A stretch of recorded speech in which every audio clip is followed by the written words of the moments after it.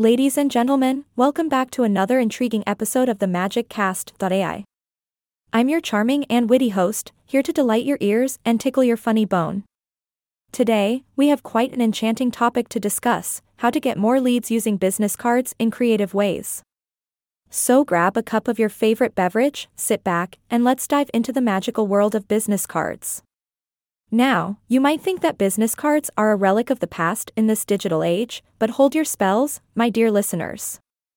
Business cards, when used creatively, can still cast their spell and become a potent tool in your lead generation strategy.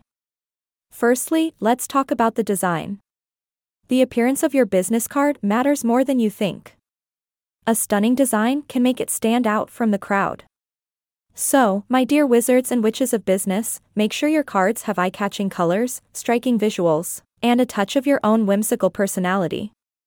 Remember, a little magic goes a long way. But what if I told you that business cards can transform themselves into more than just a contact information transfer medium? Yes, my inquisitive friends, they can be turned into a portal to your world of digital wonders. Including QR codes or NFC technology on your cards can easily direct potential leads to your website, social media profiles, or even a personalized video message. Oh, the joy of modern sorcery.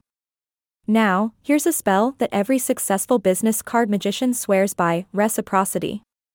Offer a small incentive, like a discount code or a free consultation, on your business card. This not only entices your recipients, but also creates a sense of obligation to reciprocate by reaching out to you. Remember, my dear witches and wizards, a little extra charm can go a long way. Speaking of charm, networking events are the perfect breeding ground for lead generation. But how do you make your business card shine brighter than your competitors? Well, my enchanted audience, it's all about the conversation. Engage with people genuinely, listen attentively to their needs, and offer your help before handing out your card.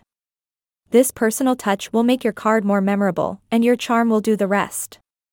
Of course, let's not forget the power of spellcasting through partnerships. Collaborating with complementary businesses can open doors to a whole new realm of leads.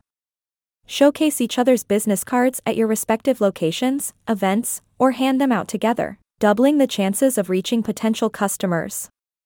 It's a win-win enchantment. Lastly, my magical friends, never underestimate the power of a follow-up spell. As soon as you receive a business card, make it a priority to connect with that person.